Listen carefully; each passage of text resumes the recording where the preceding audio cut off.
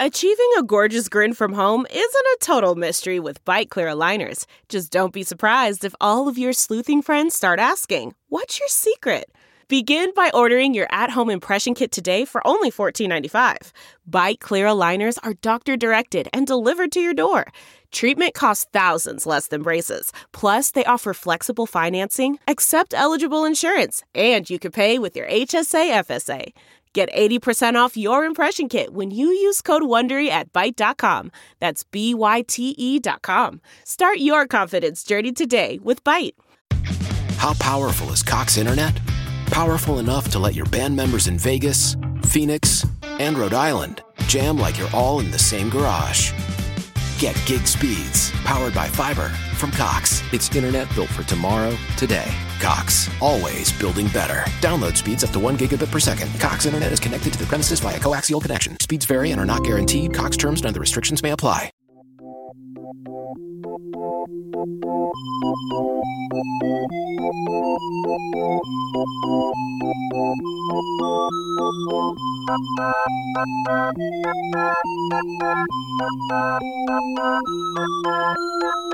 All right, so the strike is over.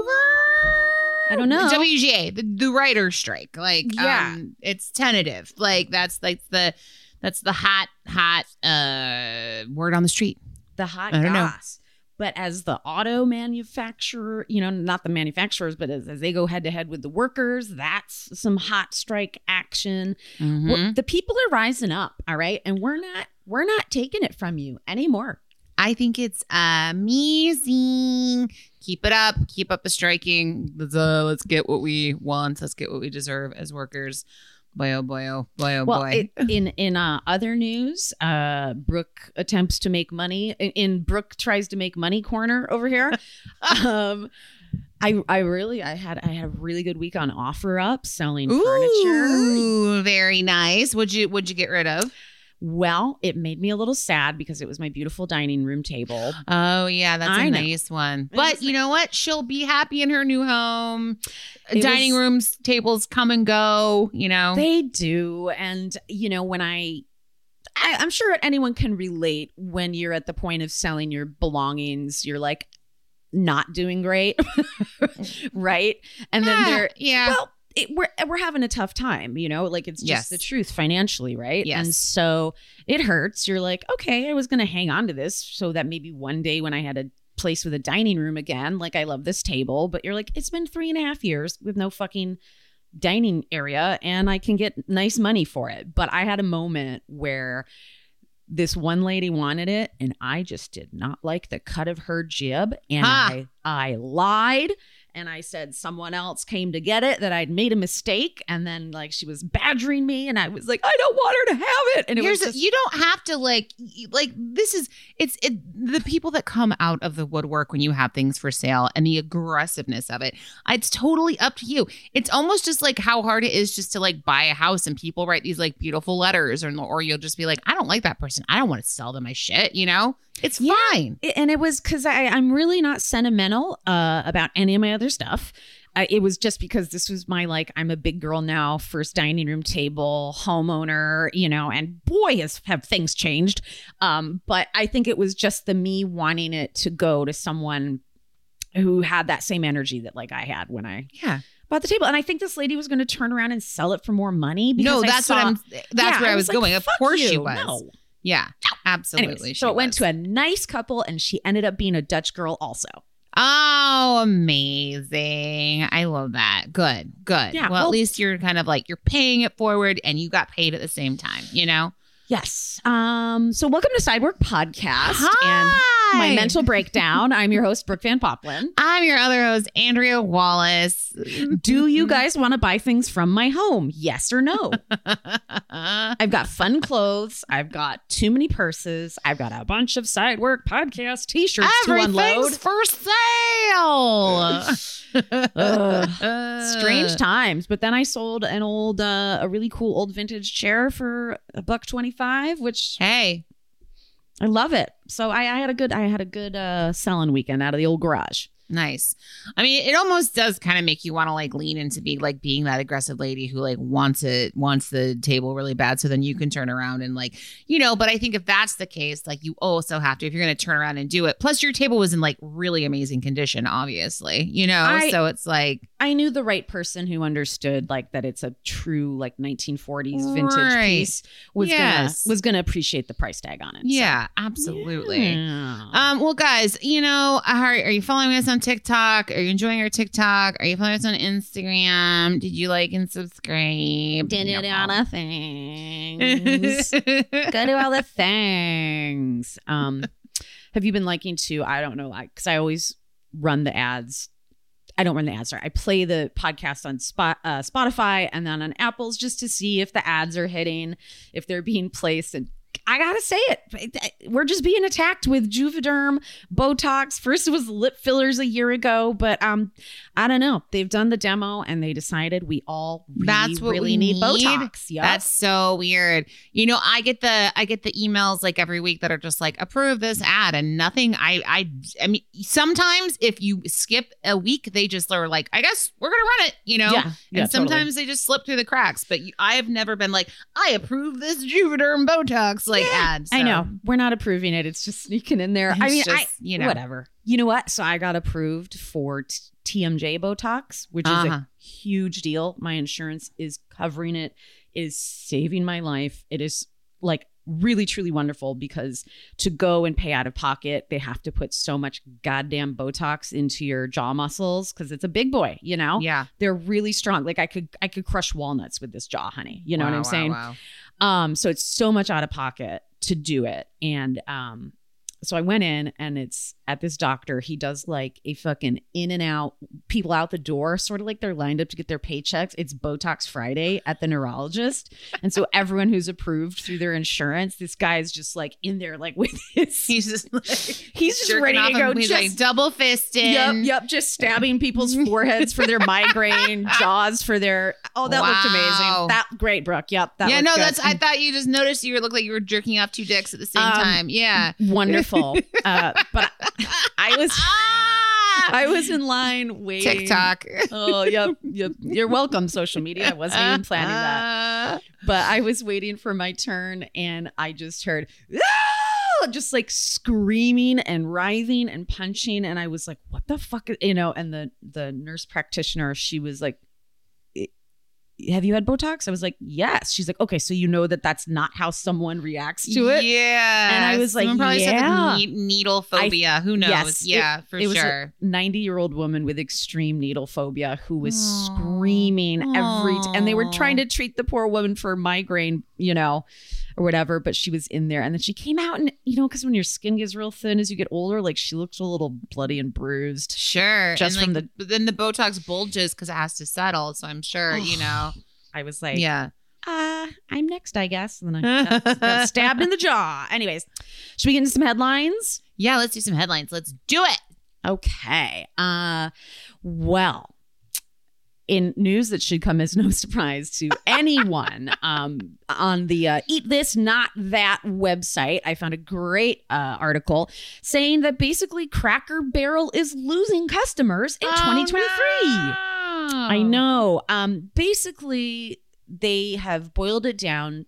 The company itself, so the CEOs at the top, have boiled down the declining number of customers to 4 different topics. And we'll get to a few others that I think they missed. So first of all, CEOs who they've run the numbers, they realize inflation, it's been a tough year, and the reason numbers are declining is consumers are more worried about money. Sure. And for whatever reason, it's only affecting Cracker Barrel.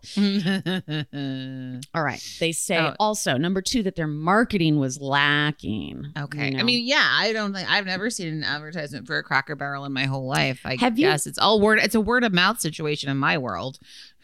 I mean, or it's like or interstate freeway, you see a Cracker Barrel off the freeway. Yeah, that's your advertising. Yeah. There you go. That's how I learned about Waffle House also, right? Littered all over the freeway. I have not ever seen a Cracker Barrel commercial, I don't think. No. Anyways, I've seen very funny TikToks about Cracker Barrel. Yes. But basically, they didn't put the money in. And they're realizing maybe if we don't tell people about this restaurant and we're assuming everyone knows about it, that's guys, you can't be a secret. Cracker Barrel can't be a secret. So then on the flip side, the third reason they're saying that the advertising competition from other quick serve, sort of chain restaurants has been fierce. Blowing old Cracker Barrel right out of the water. I know. Totally. Taco Bell really is overshadowing the Cracker Barrel ads. Yes. I get it. Cracker Barrel. Have you thought about putting Flamin' Hot Cheetos in one of your dishes? Anyways. Or getting a signature Mountain Dew flavor. Exactly. And number 4, they copped to it. They said, there's probably room for improvement in the guest experience. What, you don't want to play that weird peg game every time you come into the Cracker Barrel? Oh boy. Yeah, now, it's a real situation in there.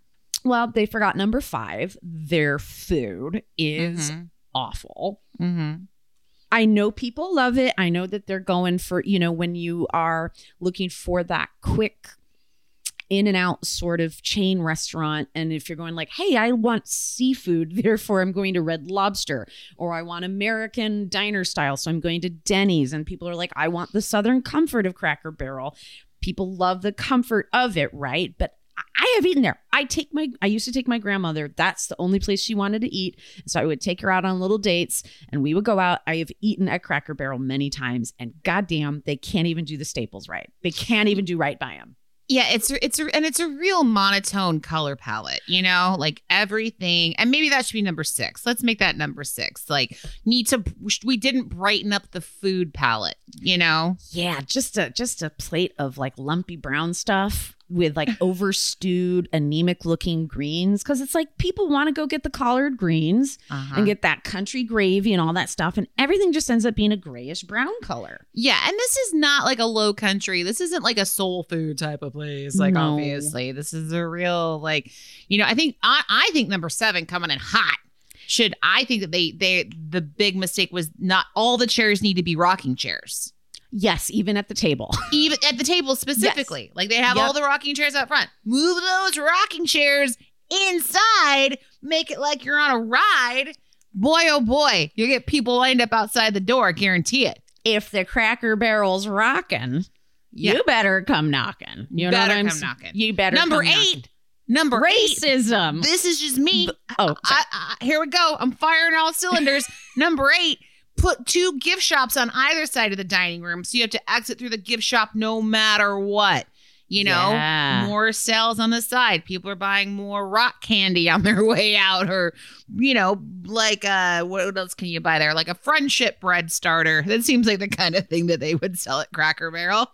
All sorts of goodies you can get. I mean, and then obviously, like, I did just kind of yell out the word racism, but number 9 is a problematic romanticizing of a bygone era where not everyone had the same rights to exist in America. Yeah, it really does have like a we're deep in the Depression kind of like feels, It was great. This TikTok, I have to find the user. It's so funny, but it was a black guy doing a POV of like walking in to a Cracker Barrel, and he was like having a panic attack and whip panning his camera to like all the weird gifts and old timey South stuff. And he was like, oh, and he was pretending like he was having a meltdown. And then it cuts to him at the table just chowing down the food and is like, I forgive it all. I mean, number 10, I've never seen any crackers in any barrels at Cracker Barrel. I'm just going to say that. What if they just really like hit it over the head? Nail on the head with that one. Mm-hmm. So that's a little advertising tactic. That one's for free, Cracker Barrel CEOs. We have if you're ideas, out there guys. Listening. Come at us or don't come at us, in a positive way. Like, our people will call your people. Don't just at us. Yeah, for sure. You got a favorite dish at Cracker Barrel? Want to prove us wrong? Do you have a hot tip? Should we order this and sub that and somehow maybe enjoy our meal? Get at us, okay? Should we locate a Cracker Barrel within our radius? I don't know where the closest one is, but let's find out. Probably somewhere in Nevada. Most likely. We'll see. Now, okay, so here's this other fun headline. If we want to go through it with me, Andrea. Yeah, for sure. This headline is it's like, what are we going from? It's the alcohol Florida is ordering the most is what I have. It's basically we're breaking down in the warmer months you may find yourself out to eat is what they're saying. But this is hold on. This is just saying like who drinks what alcohol in what states. Exactly. That's what this article is saying. Yeah. It was an attention-grabbing headline, but they actually break down the sort of misnomers, and you'd be surprised which states drink a liquor or possibly an ale that you wouldn't affiliate with them. So basically, they thought for sure that the most that would be drank just in general would be beer across the board.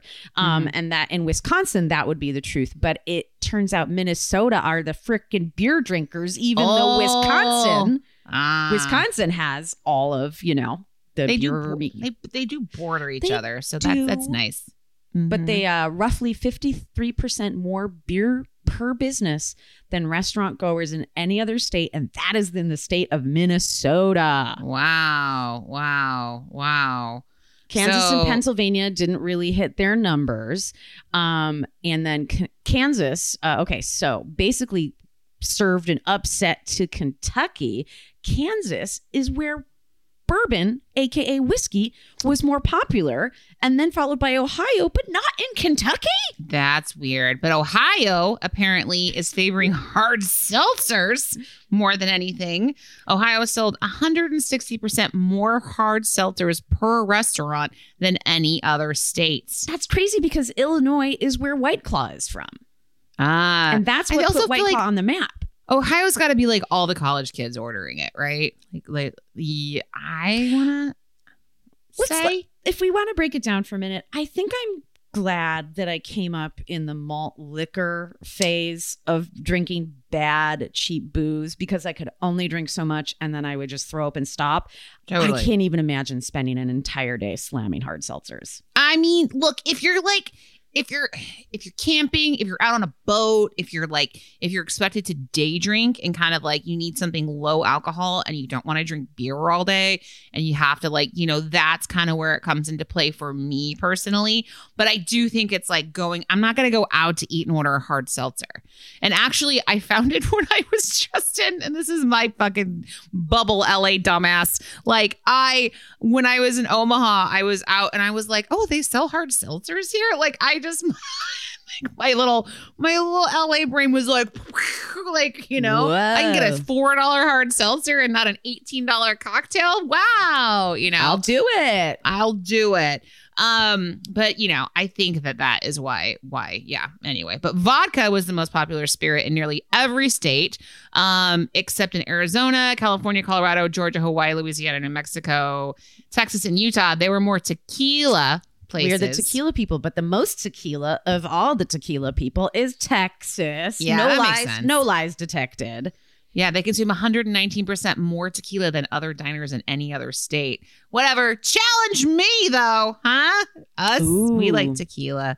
We do. We are tequila people. And then, this is not really that big of a shocker. The Atlantic coast with the wine drinkers. But more so in Massachusetts. 72% more, where I'm like, I'm surprised they're not having a beer with a chata. I don't know. Maybe they're having like a nice glass of, red table wine with a red sauce. I don't know. I'm seeing like a drunk Massachusetts, a masshole mom, having a yellowtail, just having a yellowtail. Oh, sure. Or get on board with like my sister and my mom and get your, get your boxed wine, Carry it with you everywhere you go. Carry it, yeah. It's for wine drinkers on the go. By the way, this information came from the POS system in all the restaurants called Toast, which many of you might have worked with. So that's how they were able to tabulate, people who dine in, drink, taking what your have you. data and making it a hilarious bit on our show. And then a few other fun facts. New York is a gin state. They drink the most gin. And then Hawaii, rum. Hello, Mai Tais. Of course. Makes sense. And then Wisconsin again, brandy. Because apparently they add brandy to their old fashions. Oh, that's interesting. Andrea, you got to move to Vermont. That's the place where the residents ordered the most hard cider. Yeah, followed then by Detroit, Oregon and Washington. Oh my probably God. Michigan and Illinois after that. I'd imagine. Yeah, amazing. I'm here for the cider, as you know. It's delicious. Great. That's let us know if you think that's true. I agree. Obviously, the tequila here in California is legit. I mean, California, basically the Southwest, because it's like we were Mexico, you know. At one point, we love our tequila. Oh boy, do we love our tequila. And it's botanical based, not grain based. That makes, so you're not, it doesn't make you feel. I don't get drunk. I can drink a garbage. lot, and I also have a really bad hangover, but for some reason I can't really seem to get wasted. I can get wasted on tequila, that's for sure. Anyway, that's a different episode. Boy, oh boy. Okay, well, let's get out of these headlines and into some server Submitted stories.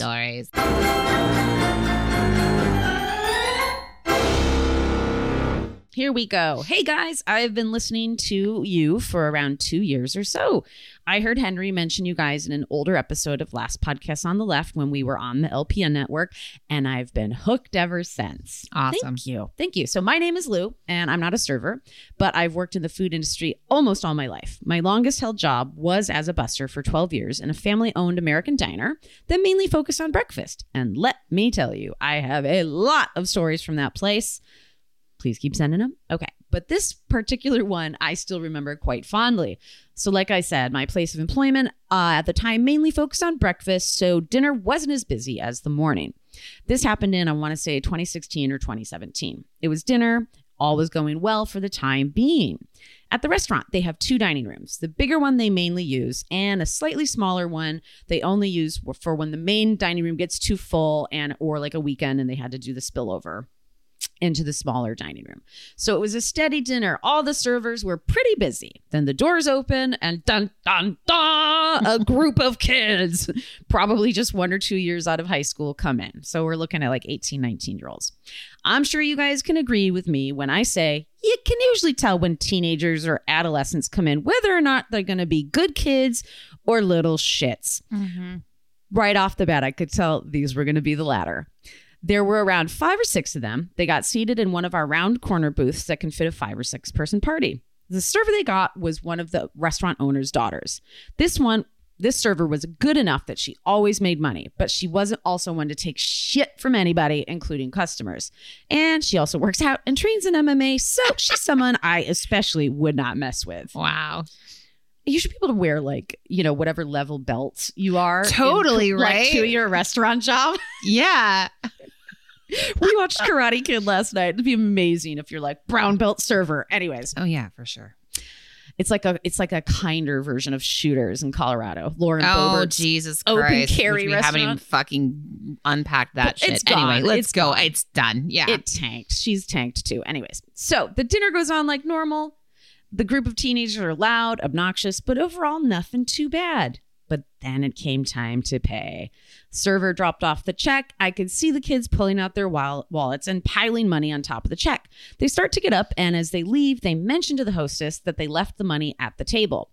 The server, instantly knowing that these brats were full of shit, ran to the table only to discover that they had only left enough money to partially cover the total. I'll tag you in. What the fuck? Okay. But one of these idiots had gone to the shitter and barely finished as he tried to power walk his way out. The server immediately followed him out, and as the idiot had one leg inside his car, she grabs him, steers him back, and sits him down in the empty dining room and literally tells him he isn't leaving until him or his shitty little friends pay the rest of the bill.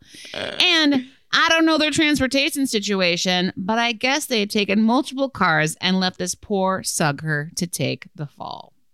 So the poor kid sat there for like a good 30 minutes texting multiple people before someone came back to give him the rest of the money. Before he left, the server told him that cops frequently eat there and that they know a lot of them personally and that he was lucky they didn't call any of them. So the bill was paid and the kid was allowed to leave, but I don't know that they tipped or were not. Probably, I'm going to assume Guess not. not. Yeah, for sure. Again, this is one of many stories I have from working there. I no longer work there. Now I'm the GM of a fast casual fish place and I'm loving it. Great. Love the podcast. Keep up the good work. Thank you. But real quick, he says, I love how you guys talk about certain social issues involved with the food industry or just social issues in general. So I really think you guys should talk about the rising attacks on food vendors all over the country, but especially in Southern California. A lot of street food vendors, especially minorities, are being targeted by thieves, hateful bullies, and even local police. And it's all very tragic. And a lot of these attacks are pretty severe and traumatizing. I suggest you check out the Instagram account. You say this? I can't say this. Yeah, I wanted to get this at Enamorado Alex. So yes. it's spelled E-N-A... Underscore. Yeah, underscore. So it's spelled ENAMORADOALEX_. Yes. So he's an activist that fights for the rights of food vendors and will confront the attackers in person and is trying to unionize them. Thank you. Godspeed. Good tips. And that's from Luis. Yes. Luis. You let me know how you roll, buddy. Yes, absolutely. Yeah. Thank you for bringing this to our attention. And also thank you for the kind words and thank you for the great story and keep them coming. Yeah. I mean, if your MMA server walked a kid back into the restaurant and snaps to 12 years as a busser. Right. I mean, yeah, let's not overlook that. The unsung heroes, the person who knows how to do every job in the restaurant, the busser. But yeah, I love that the MMA waitress just like sat the kid down like what's it called? Like mafia style in an empty dining room. Totally. I feel like she's got like in the movie Scrooge where like the giant hand of like the Ghost of Christmas Present like picks Bill Murray up and like plops him down. That's what I'm envisioning right now. Oh man. God, I love speaking to Bill. Last night we watched Karate Kid and Groundhog's Day. We were just having a good Sunday. Wow. We've already been getting into scary movies. Like we watched The Hunger with with Bowie and Susan Sarandon. It's Tony Scott's first movie. It's a sexy vampire movie. Yeah, it's anyway, please. We wanted to thank you because your submission inspired this entire rest of the episode. We are going to talk about the thing as soon as we ask you guys to submit your server stories to sideworkpod@gmail.com. You can host the best backyard barbecue when you find a professional on Angie to make your backyard the best around. Connect with skilled professionals to get all your home projects done well. Inside to outside, repairs to renovations. Get started on the Angie app or visit Angie.com today. You can do this when you Angie that. The comfort of your favorite seat is now your comfy car selling command center, thanks to Carvana. It doesn't get any better than this. Your favorite seat's the best spot in the house. Make it even better by entering your license plate or VIN and getting a real offer in minutes. There really is no place like home. And speaking of home, Carvana will pick up your car from yours after you finalize your offer. Visit Carvana.com or download the app and sell your car from your comfy place. CarMax is putting peace of mind back in car shopping by putting you in the driver's seat to find a ride that's right for you. Because at CarMax, we believe you shouldn't just settle for a car. You should love your car. That's why every car we sell is CarMax certified quality, so you can be sure with upfront pricing that's the same for every customer. So don't settle. Find love at first drive and start shopping now at CarMax.com. CarMax, the way car buying should be.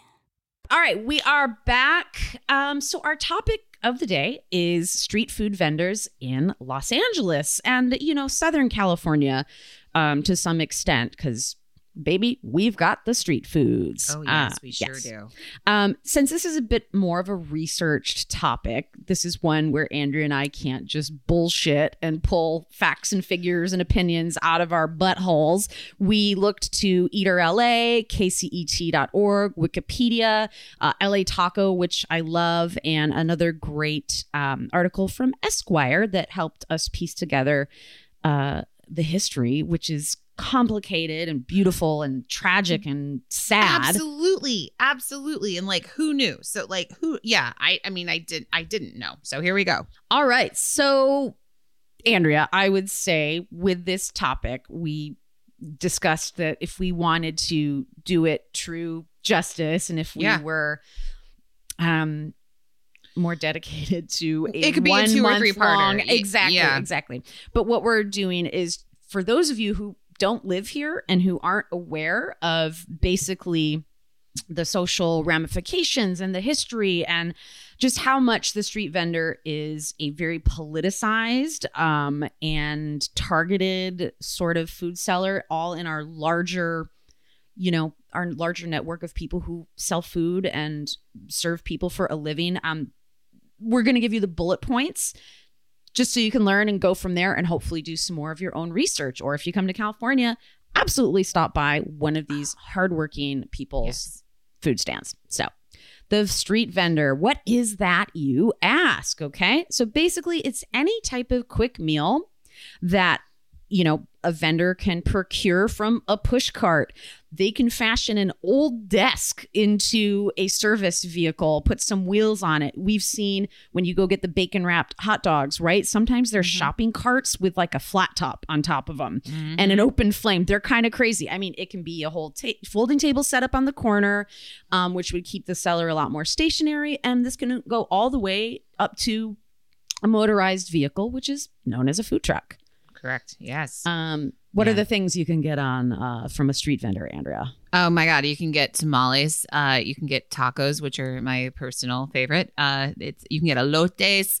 You can get fruit. You can get hot dogs. You can get flowers. It runs the gamut. And now, because it's become like a much more popularized, I'll say that. You got it. Endeavor, hot chicken, burgers, barbecue. Like you can get pretty much any kind of food from a street vendor these days. And since we are obviously focusing on the food aspect of it, I think it's worth noting that there are vendors who are set up on like Olvera Street or different areas. They sell makeup. They sell, if you need a quick pair of headphones, so you can kind of get anything on the streets of Los Angeles. But we're focusing on the food because that's the delicious part. So, okay, essentially, street food vending began in California, actually right before it technically became a state. But this was in the 1870s with the recently migrated Chinese and Mexicans leading the charge with this delicious quick meal grab that you could do in the streets, of basically all centered in downtown Los Angeles. And immediately the city tried to outlaw it. And it's going to be first of the many times that they have tried to outlaw or criminalize selling street food. But the food was just way, way too fucking popular with the people. And so basically the era of renegade fast food begins. Absolutely. And a lot of this was, like the railroad was like coming into town and like there were a lot of jobs coming this way. And it was like a stop on the way to go up to San Francisco to like, if you were going for the gold rush, things like that, where people settled. So this is just, the street vendors were the first people like on the scene to be like, you guys all need to eat, right? And maybe in other parts of the country, I'd have to go back and definitely fact check. But when we did the history of where diners came from, that also came from a little cart that would serve the third shift workers. When they got out, they could come up to a cart and get a hot cup of coffee and a sandwich. And so basically all the immigrants who've come to America created all of our best food and all of our best cultures. So anyways, this blew my mind and I loved it. So this is the birth of what were known as the tamaleros of Los Angeles. Tamaleros. So that's what they were called. They started appearing in LA basically around the 1870s. And then by the 1890s, the tamaleros, meaning tamale sellers, they dominated downtown Los Angeles and were spreading to the other cities around basically Southern California. So the competition spurred the innovation to, you know, sell the most and the best tamales. This is an article in Esquire by Gustavo Arellano, who I love. He's a correspondent for KCRW. He's on all the programs. Everyone loves his coverage of Orange County, the whole OC area. He's very political and on point. Love Gustavo Arellano. So basically, these wagons, horse-drawn wagons, transformed into portable kitchens with functioning stoves on fucking wagons. Nice. And they would illegally tap into the city's gas mains and water pipes if need be. So on the outside of the wagon, they featured counters, so as many as 8 people at a time could dine around the wagons. And I just love the vision of that. It's almost like one of those horrible cycling bars. Yeah, where you all cycle at this. Yes. There's like 12 people that cycle at the same time. That's exactly what I was thinking about. But just instead, you're just like stuffing fat, nice, moist tamales into your face instead. Yeah. Oh, I love it. I love it. You're just saddling up to the tamalero wagon. So the tamaleros sparked their fair share of controversy amongst business owners and city residents. We're talking about people who were proper brick and mortars are starting to get pissed. But they never got successfully banned. So by the turn of the century, the city had agreed instead to force tamale cart owners to pay for their operating licenses. Sort of like, let's get you above board, but also they knew this would be a way to weed them out by trying to make them cough up money for a license. But what it did was only help to destigmatize the markets for tamales without slowing it down, which is great. Really fucking cool. So Gustavo goes on to say that arriving strangers, first time in Los Angeles, were just like enamored at the presence of so many outdoor restaurants. But basically, again, like I said, the actual dining establishments in a building were getting real grumpy and pissy about it. So I can't believe it took almost 60 years for the tamale cart trend to peter out. Like, you know, it's crazy to me. I mean, I'm also like, I wish I was around at those times. We say that, but yeah, no, we would be like, help! Oh my God, I know. Wouldn't make it. But basically, so that kind of petered out for the tamale counters and the traveling wagons of deliciousness around the 1920s. But then in the 1930s, tacos, basically, I know this is the Andrea era, you know? Yeah, they became the I'm in my taco era. I'm in my taco era. I mean, and when you think of Los Angeles, you have to be honest. You think taco before you think tamale. Oh, yeah. And it's just tacos were obviously all the rage with all of the Latin Americans who really lived here and were making, you know, our populace what it is. Basically, tacos became like, they had the stranglehold on street vending. But also, the thing I wanted to note is that in the beginning of this, and it's hard because you want to go deep in the history and not be insensitive, but Chinese migrants and immigrants were 100% another part of it. But at that time, there was actually a lot more racism and policing of their carts and their vending. And because they lived in areas of the city that were more, and these are the words from the article, ghettoized. Oh, yeah. It made them harder. Made it harder for them to get their carts into the downtown area. And then they also dedicated a huge part of downtown to be like Olvera Street and what it is now. And it just, the favor and circumstances pushed more toward the Latin Americans and the Mexicans being able to dominate our food market as much as people counted on and did love a lot of what the Chinese vendors had to offer. But they also faced so much racism, as we'll get into. Oh my God, it's totally crazy. Like even just reading about how like then Chinese vendors, instead of like selling on the street, were forced to go door to door to like sell their food. Like which of course, who wouldn't give up? Like if that was the new law, right? Right, exactly. And you know, so and it was also just a sentiment just to be like, oh, this is dirty food from unknown, swarthy, dirty people. You don't want to eat that. And just a lot of, you know, basically the racism and the sentiments around that traveling about. Anyways, so it's not that I'm trying to skip over or we're trying to gloss over the history of the Chinese migrants. It's just that's a whole other thing. Again, do some research. It's very interesting, but we didn't want to skip out on that. So same time, still downtown, still love going there. Basically, when city officials realized like these street vendors aren't going anywhere. Maybe we should adopt their business model a little bit and market it. They opened what we have, known as Grand Central Market, which what's the one in Philly? What's the big one in Philly? Like the big free. I can't think of it. Anyways, sorry. But when you have your downtown centers, which big cities have, that have all the food stalls, they have, you can get your oysters shucked. You can go then to another stall and get a beer. You got someone selling Philly cheesesteaks. So this is our version of Grand Central Market. Is it the Reading Terminal Market? Oh yeah, I've been Okay. there. It's awesome. Yeah, the Reading Terminal Market in Philadelphia. And then obviously downtown LA, there is urban manufacturing exploding everywhere. So people working downtown, building the skyline as we know it, people wanting to just walk off the job for a quick bite and, keep it casual. Obviously all of the train lines, as Andrea mentioned, were, starting to converge downtown. Mm-hmm. And so that basically, helped basically like create a renaissance for people to get fully mobile trailers at this time.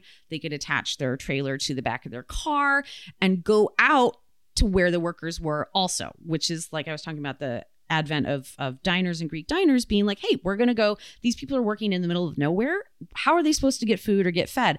And then to pop up, and the novelty of that was just a huge hit with workers. Yeah.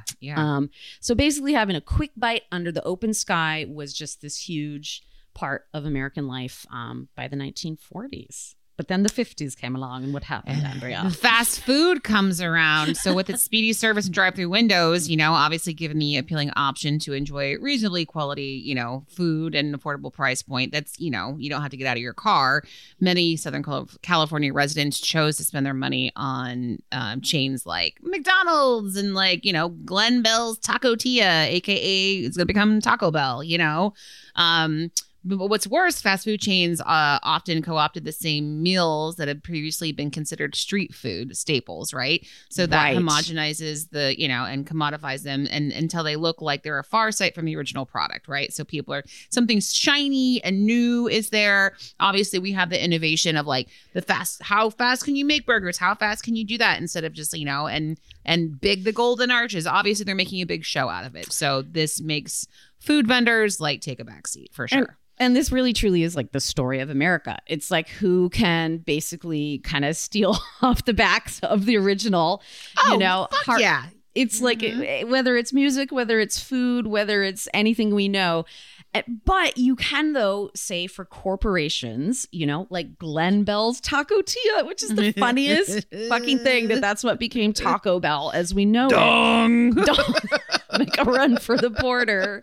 God, we love talking about Taco Bell. And I was this many days old when I found out it used to be called Glen Bell's Taco Tia. Never knew that. Really didn't. But you can say these huge corporations, though, bring Mexican food to the masses. Mm-hmm. Whereas maybe only people in Southern California had ever had a taco. A place like Taco Bell, granted, they do the gringo style. But then, and if it gave someone a taste and wanted to explore more of these flavor profiles, then maybe they're more likely to come eat an authentic taco. Maybe I will eat at that like taco vendor that's been like stationed around the corner from where I live for probably 10 years every weekend now, Yeah.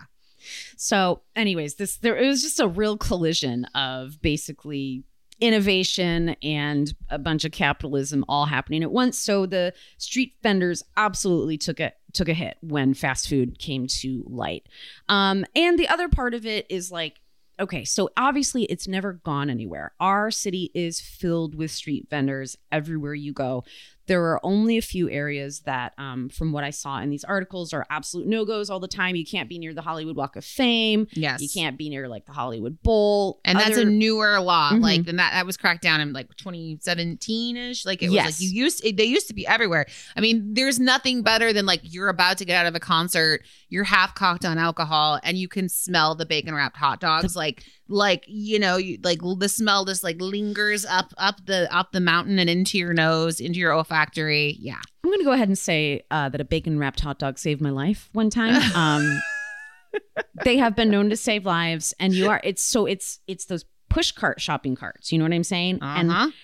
The ingenuity is something, because then it just has like a pan, like a sheet pan from an oven on top of it. I know. It's like you're doing a sheet. It's like you're doing prep work in a kitchen, you know? Yep. Yeah. But you're just pushing your hot dogs, and I don't know what the heat source is. I'm not going to ask questions. It's gas. It's just gas on it. Okay, so it is sizzling these dogs and this bacon to perfection. They're able to saute the peppers that they throw on it then, and then all the mayo. They are so freaking delicious. I know. Give me all the hot dogs. So, all right. So I'm talking about that this is everywhere, but it has been a huge fight with a really troubled history for people who are coming from places like Guatemala, Central America, South America. They're coming from everywhere because there might be so much political violence or corruption or just no opportunities, and they can come here and they can sell food that is representative of who they are, their culture, and then to also connect with other Latin Americans here who are like, this tastes like home, and it's a beautiful thing.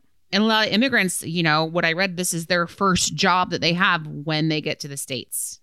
And what else is possibly available? Because as we know, sometimes people are not above board. Sometimes people are not legal citizens in most cases. Right. But sometimes you get trapped in a shitty restaurant where like the owner knows for a fact that you're illegal and threatens to call immigration on you all the time. Like I was just talking to a client about, like, she worked at a place. She's from Israel and she worked at a place like that, Yeah.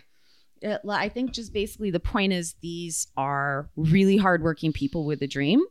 And what happened in this city is the criminalization of what they were doing, which when we think about it too, like you can put this on many stupid things in our culture, like the fact that we try and call plants illegal, cannabis illegal. It's a fucking plant, or someone coming here to make you food that is loved to them, that can, like it's their language, it's their personhood, and to just selling you food, we're like, let's turn them into criminals. So right, absolutely. And like 9 times out of 10, the people who are like making these laws are just like shoving tacos in their face all day. Of course they are, because love the food, hate the people, right? Not good. You got to love the food and love the people, love their food. And so this obviously comes down from like different levels of bureaucracy and very like white expanded Los Angeles. You've got homeowners associations coming down, being angry that there is, food being grilled anywhere in the proximity of their mansion. Small business owners who had a chip on their shoulder the entire time. Basically, they're like, you're allowing immigrant and their customs to flourish on the sidewalks. And they wanted it to basically make the street vending super duper illegal. And so the workers really banded together and really tried to push back against all these battles against them. They went to media outlets. They were attending council meetings, city council meetings. But basically, there were just all these really complex negotiations, compromises that were made, like halfway measures where it was like, you're sort of criminal, you're not, or your license expired, so I'm going to arrest you because you sold me a taco. And this went on with which is these workers having they're like, go ahead and do it. It's just tomorrow might be the bad day for you. Like it was not clear cut. It's like, so everyone was doing it, but there's a chance you might get your whole, setup knocked over by cops and you go to jail that day. Then you come out and then they don't care that you set back up. So it's like, what is that, Yeah. And so basically just the street vendors persisted no matter what. And it took basically the year 2008 was a big turning point where they got together with a bunch of different councils around Los Angeles.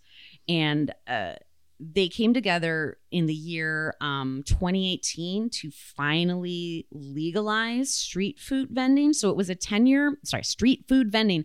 It was a 10-year battle to first. So it wasn't that it was legal. The best they could do was in the year 2016, just decriminalize it. Right. Which is another weird gray area. So weird. But you know why? Because they'd already been in talks for 8 years. It was Trump taking office. Yes. Who was pushed the needle.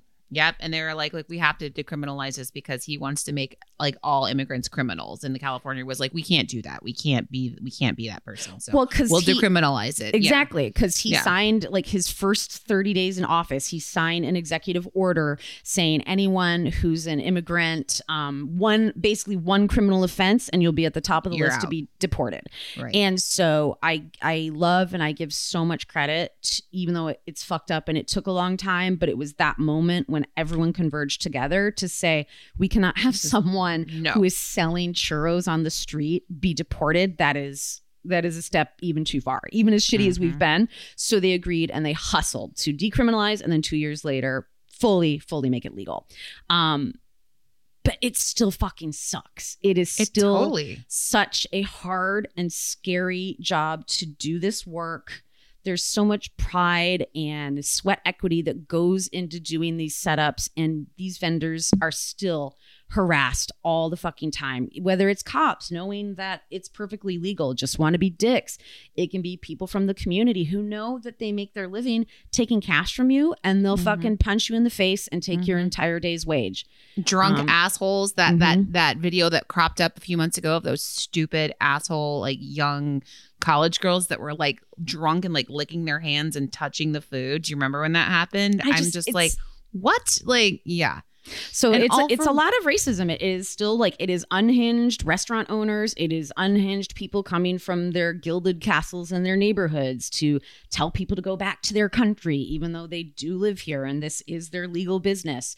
There's just so much fucking hate against street vendors in LA. And that's a really, really unfortunate truth that when you're like, did you watch that video? And I'm like, it's really hard to watch these videos. Oh, absolutely. Yeah. The Instagram handle that we mentioned before of like, you know, the guy. Yeah. It's really, really difficult to watch it. And I'm just like, of course, I'm just like, they're just fucking tacos. It's just fruit. Like, what fucking are we? Chill, people. What is like, yeah. Just like have a bite and relax. Like, relax. It's LA. That's what makes this city and this area great. Because the other point, it is an economy. The street food vendors generates $517 million in economy stimulus. And it is very much like it is an immediate potential to have a job for anyone who's newly immigrated. You could have veterans or people who are shut out of normal opportunities who are allowed to street vend as long as they've got their license and paperwork. But we've just got so much hate because we look at people as less than or not full citizens or you're from somewhere else and get off my streets. I mean, these carts are also providing like nutritious, like fresh, lovely food to areas that may not have that. Well, that was part of the argument that helped push the needle in the favor of street vendors. You know, we have food deserts here in LA, as they talk about in inner cities. We have so many areas where you cannot get a decent bite to eat that isn't. We were talking about a Stouffer's French bread pizza earlier from a Rite Aid, you know, where it's like, you can only eat so much of that before you're like, I'm going to have a fresh cooked meal. I'm going to go like walk around the corner and get like a cup of mango with like, you know, tahini on it. Tahini all over it. Yum, yum, yum. Oh, tamarindo. But basically, so we can't tell this history and, you know, there's so much to brag about, but there's just such an ugly side to it where we have to, as a city and people, be awake to the fact that these people who are our most vulnerable, really, in the economy are being targeted unfairly and really aggressively. I think last summer was the worst summer on record with like 126 attacks on street food vendors. Wow. Some end up getting murdered, which is just wild and sad. Or you just have people where someone will take, I mean, there was just this horrible story of a guy got attacked in front of his neurodivergent 8-year-old daughter. They beat the snot out of him, took all of his money, took his car, and then also take their business, which is they'll run off with the cart. Right. Or completely destroy it. You know, everything. Or just that's smash all you have. And that is that is their brick and mortar. You know what I'm saying? Yeah. That and it's not their just business. like people who are like, you know, robbing. It's like cops will come and destroy them. It's like it can be security guards if you think you're in the wrong place. I watched a video that was like a food vendor just trying to like get cover from the rain and like got a bunch of shit from a security guard from like a strip mall and just like, I don't, you know, it can be kids from your own fucking community who are just stupid pieces of shit too. You know, I think the pandemic and just everyone financially having a really tough time could possibly be feeding into, you know, people beating down on each other harder than they have. I mean, we've just seen people lose their fucking minds the past few years. And so what do? We punch down on easy targets, right? Oh, yeah, and absolutely. If you're also desperate for money, you're going, who's an easy person to take $40 from? And it's like the solo vendor who, all you can do is shake them down. And so we didn't want to like tell you all this without including, this. And we hate to sometimes like not have a solution because we don't know what a solution would be other than to know that it happens, right? To follow and get food news and cool cultural news from LA Taco. They're also so good at covering all the street vendor attacks. To know that this is legal, what these people are doing. Yes. So if you see them being harassed, they have every fucking right to be there. Yes, they do. And you can run up and interfere and at least make someone believe there's someone who's documenting, that they have an ally, that you're like, I got eyes on you, because obviously what are you supposed to do? If someone's coming with a gun or a knife, like, obviously we're not going to be like a vigilante hero in that situation. But I think the most important thing to know is it has been a hard-won battle for our LA street vendors to be perfectly legal. Absolutely. And to know that they're within their rights to do what they do. And, I would just say, like, and if you know vendors near you, like, go support try them out, meet them. I love the food vendor scene in this town. And I have seen like small operations go to giant operations. I'm talking like the new taco stand opens up. We try it. 2 months later, we drive by. They're 50 deep. You know what I mean?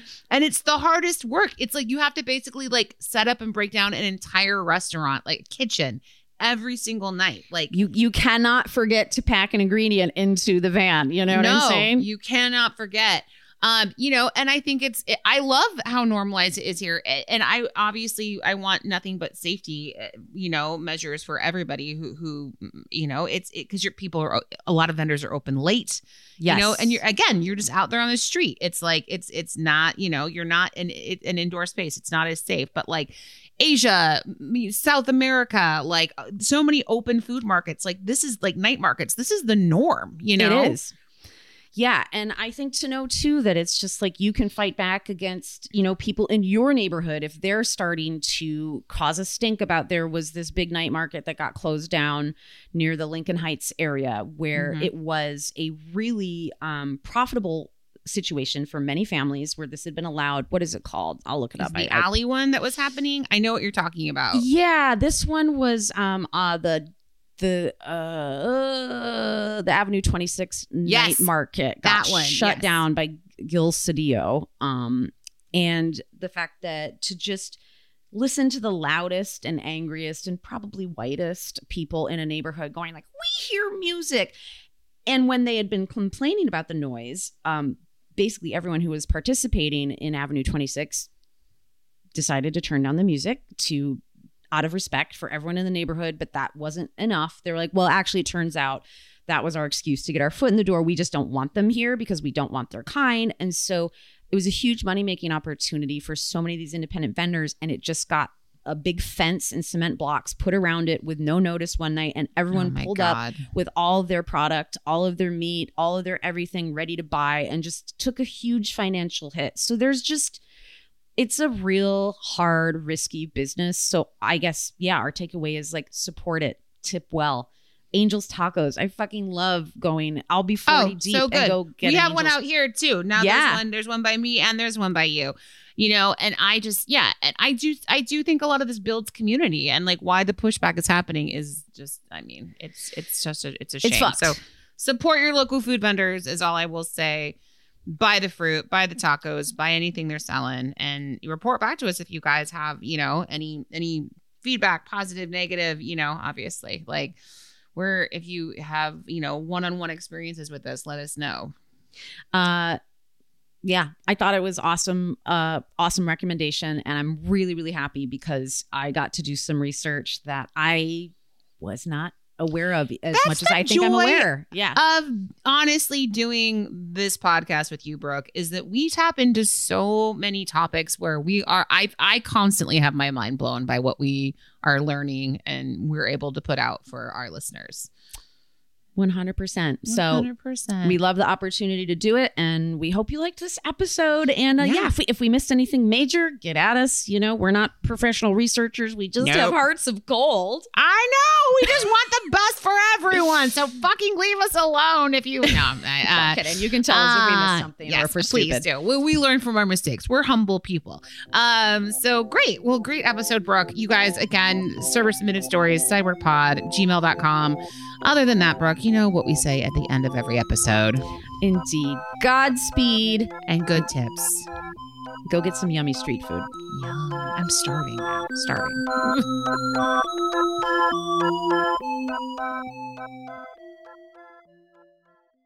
Look around. You can find cars like these on AutoTrader, like that car riding your tail. Or if you're tailgating right now, all those cars doubling as kitchens and living rooms are on AutoTrader too. Are you working out and listening to this ad at the same time? Well, multitasking pro, cars like the ones in the gym parking lot are for sale on AutoTrader. New cars, used cars, electric cars, maybe even flying cars. Okay, no flying cars, but as soon as they get invented, they'll be on AutoTrader. Just you wait. AutoTrader.